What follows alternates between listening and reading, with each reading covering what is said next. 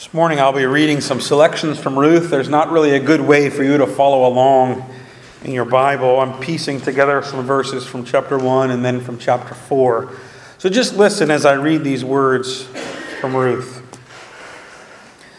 But Elimelech, the husband of Naomi, died, and she was left with her 2 sons. These took 2 Moabite wives. The name of the one was Orpah, and the other was Ruth. And they lived there about 10 years. And both Mahlon and Chilion died, so that the woman was left without her 2 sons and her husband. Then she arose with her daughters-in-law to return to the country of Moab, for she had heard in the fields of Moab that the Lord had visited his people and given them food. But Naomi said to her 2 daughters, "Go, return each of you to her mother's house. May the Lord deal kindly with you, as you have dealt with the dead and with me." But Ruth said, "Do not urge me to leave you or to return from following you. For where you go, I will go, and where you lodge, I will lodge. Your people shall be my people, and your God my God. Where you die, I will die, and there I will be buried. May the Lord do so to me and more also, if anything but death parts me from you." When Naomi saw that she was determined to go with her, she said no more. So the two of them went on until they came to Bethlehem. And when they came to Bethlehem, the whole town was stirred because of them. And the women said, "Is this Naomi?" She said to them, "Do not call me Naomi. Call me Mara, for the Almighty has dealt very bitterly with me. I went away full, and the Lord has brought me back empty. Why call me Naomi, when the Lord has testified against me, and the Almighty has brought calamity upon me?" And we skip to the end of the story in chapter 4. So Boaz took Ruth, and she became his wife. And he went in to her, and the Lord gave her conception, and she bore a son. Then the women said to Naomi, "Blessed be the Lord, who has not left you this day without a redeemer, and may his name be renowned in Israel. He shall be to you a restorer of life and a nourisher of your old age. For your daughter-in-law, who loves you, who is more to you than 7 sons, has given birth to him." Then Naomi took the child and laid him on her lap and became his nurse. And the women of the neighborhood gave him a name, saying, "A son has been born to Naomi." They called him Obed. He was the father of Jesse, the father of David. Well, we have been looking in this sermon series at this book of Ruth. We've actually gotten through the entire book, and now we're going to sort of look back and reflect on some things that maybe we didn't see the first time through. This story is more than just a love story, more than a story of the kindness of a man to this widow and her mother-in-law. We've seen it as an epic adventure. One that ultimately asks the question of God. Is God for us or against us? That's the question of the whole book. That's the bookends. Naomi, who loses a husband and who loses her 2 sons. Is God really against her? Should her name really be called bitter? Is she really empty? Has the Lord really brought calamity upon her? The answer to the book is no. Even though difficult times have come to her, God is still for her. God is still fighting for her. God is still with her. God is still supporting her through all of this. Naomi has not been abandoned. She has not been cursed. But God cares for her in the struggle. In a way, this question is still the question that dominates the center of the Christian life. For you and for I today, we must answer the question, is God for us? Is God for us? Can we trust in God to do things for us, to fight for us along the way, or do we need to fight for ourselves? We have a great word for this, a great word for this dilemma. We call this phenomenon grace. Now, when most of us think of the word grace, we tend to think simply of forgiveness. Or even temporary forgiveness, like a grace period on paying back a loan. But the word grace is so much more than forgiveness. The word really means unmerited favor. It means even though we do not deserve anything from God, He loves us and is for us anyway. He is for us and not against us. Paul believes so strongly in grace that he can say this. He can say, if God is for us, then who can be against us? If God is really for us, what in this life can stand against us? What can we go through that can overcome us that God cannot get us through? My question for you, and I'm giving away the whole sermon early, is do you trust in grace? Or are you really worried about taking care of things yourself? It's easy to know. Is your life a life full of worry? Do you panic? Do you hang on to things? Do you worry? Worry is the opposite of trust. See, if we trust in God, we have a security. That's the whole debate here in the book. Elimelech, when a famine comes on the land, the husband of Naomi, does not stay and trust God to get them through, but decides to take his family to Moab, an enemy nation. Do you notice Boaz didn't leave? The other relative, he doesn't seem to leave either. Most of the Israelites stay and trust that God is going to get them through. But Elimelech takes matters into his own hands and takes his family to another land, a land where there's no sacrifices, a land where there's no worship of God. It's a movement away from God, a movement to try to take care of things himself. And now Naomi, without Elimelech's leadership, is stuck with the dilemma of following that path and staying in Moab, or will she return home? Ruth has the same choice. Do I go back to where I was, or is the God of my parents, my in-laws, my husband, going to be my God? And Ruth trusts. You notice how much she trusts? She even vows that even if in death, she will follow Naomi. That's probably the outcome that they're expecting. There's not much in their future. Even Boaz, who stays from the famine, is willing to care for others. He trusts that God's will is at work. Tim Keller, in his curriculum called The Gospel in Life, says that we commonly think there are two options for how we deal with grace. We either accept it or reject it. We either trust in it and say, yes, I believe God is for us, or we say there's no way that God is for us and we do our own thing. But in fact, Tim Keller says, and I agree, there are actually three options. One is we can accept it and really trust, but actually there are two ways that we can reject grace. One is that we simply outright reject it. But the second is much harder to tell. The second is when we try to earn God's grace ourselves. We don't accept that God's unmerited favor is for us, but we try to merit it. That's another way that we reject it.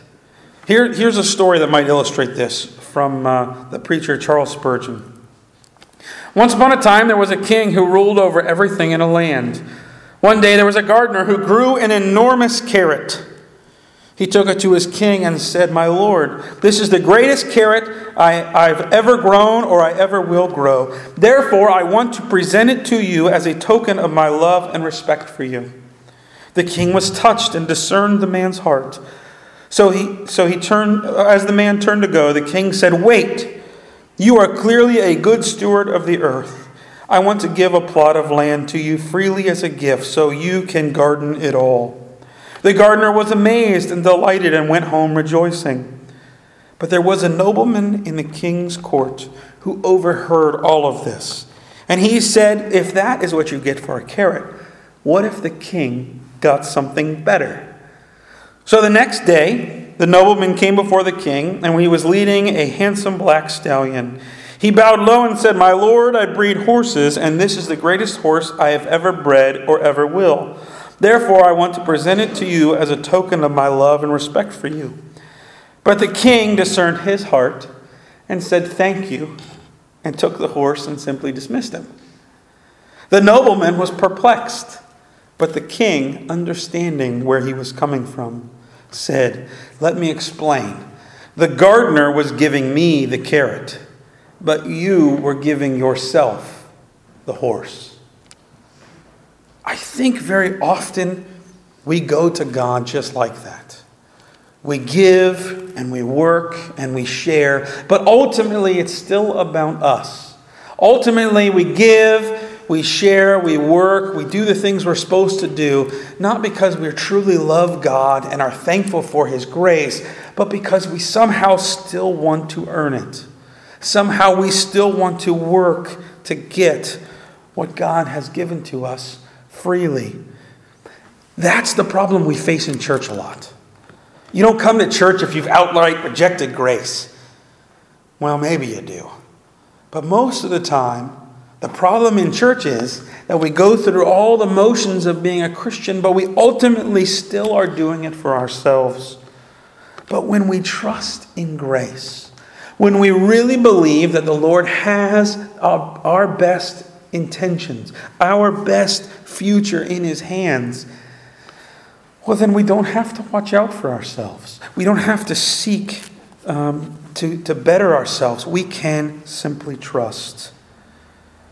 So let me just give you a couple ways that I think grace is important for how we live. Number one, when we do not trust in grace, we always have to be watching out for ourselves. But grace gives us the freedom to be selfless, to watch out for other people. Elimelech leaves his homeland, but he doesn't think about his family. He doesn't think about his neighbors. He only thinks about himself.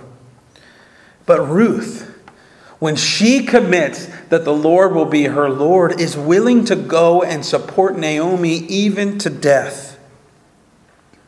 The problem that happens when we don't trust in grace is we end up being very selfish. And the easiest way to be selfish is to try to say that the people around us don't deserve our love or don't deserve our care.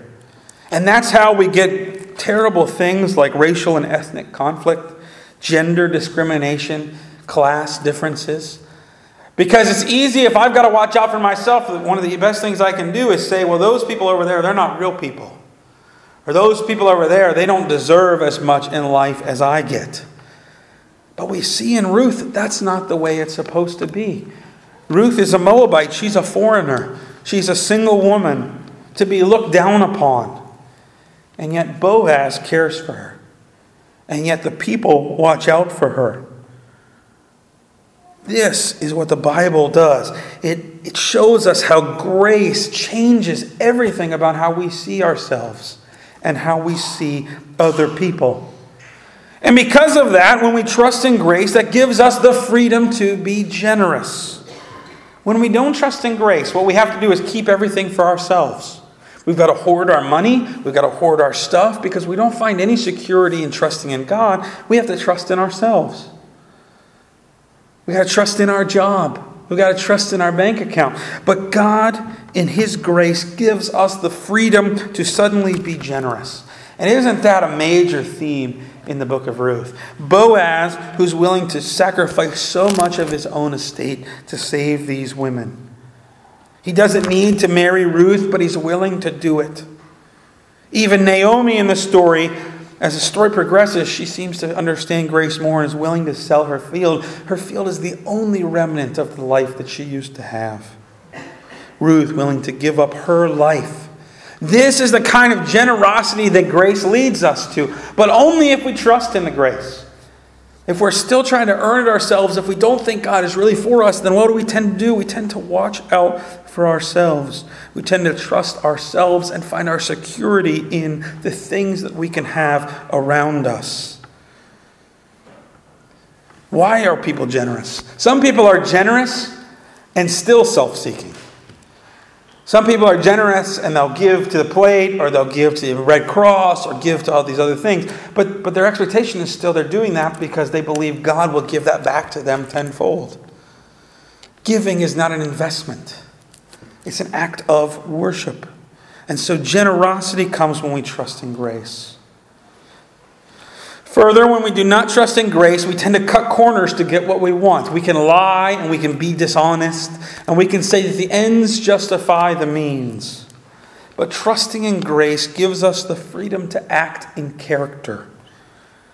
Character is who you are. It's the core of your being, the center of your actions from which everything else comes.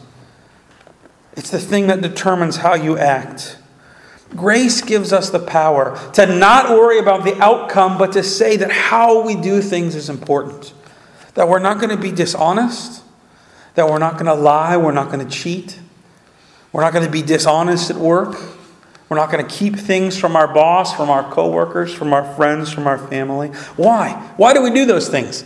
It's because we don't trust God with the ends. We try to cheat because we think we got to watch out for ourselves. The Christian life is about trusting in God's grace. And if God is for us, and who can be against us? Then I can live my life in character and trust that God is going to take care of the results. That is a life of character. I might be persecuted if I'm honest about something bad at work. What should I do? I should trust. This is what Boaz does. He's willing to do the right thing. He obviously in the text has some sort of an attraction towards Ruth, but when she comes to him in the middle of the night, though he may have been tempted, he does not take advantage of her. Though Ruth may have had the chance to chase after other guys in the field, she does not do it.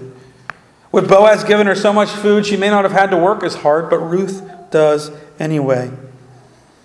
Boaz, being attracted to Ruth, seems to really want to marry her. But he's willing to go forward to this other relative and offer her hand to him, since he has the first right to do so. Why? Because he trusts God with the outcome. Do you trust God with the outcome? Do you trust that God is really for you in your life, or are you still trying to cling and fight for yourself? There's no security when you watch out for yourself. How much money do you have to have in the bank before you can feel secure? Ask people who have a lot of money. You find they're not any more secure than most of us are. How much more stuff, how many more friends, how much more prestige do you have to feel security? Security doesn't come that way. I don't think God's going to ever give you security in anything else other than His grace. But I think in God's grace you have an amazing ability to have security and even to have boldness. If you don't trust in God's grace, then there's a tendency to live life being timid and doubting. But when you trust in God's grace, that God really is for you, God gives you the freedom to act with boldness. Like Ruth going before Boaz, Ruth going out to glean, Boaz being willing to take this family on. Imagine Ruth's boldness when she decides to go with Naomi into Israel. She doesn't know people there. She doesn't really speak the language. She looks different. She dresses different. She knows she's going to be hated by those people. There's no men in her life to protect her, to stand in her corner.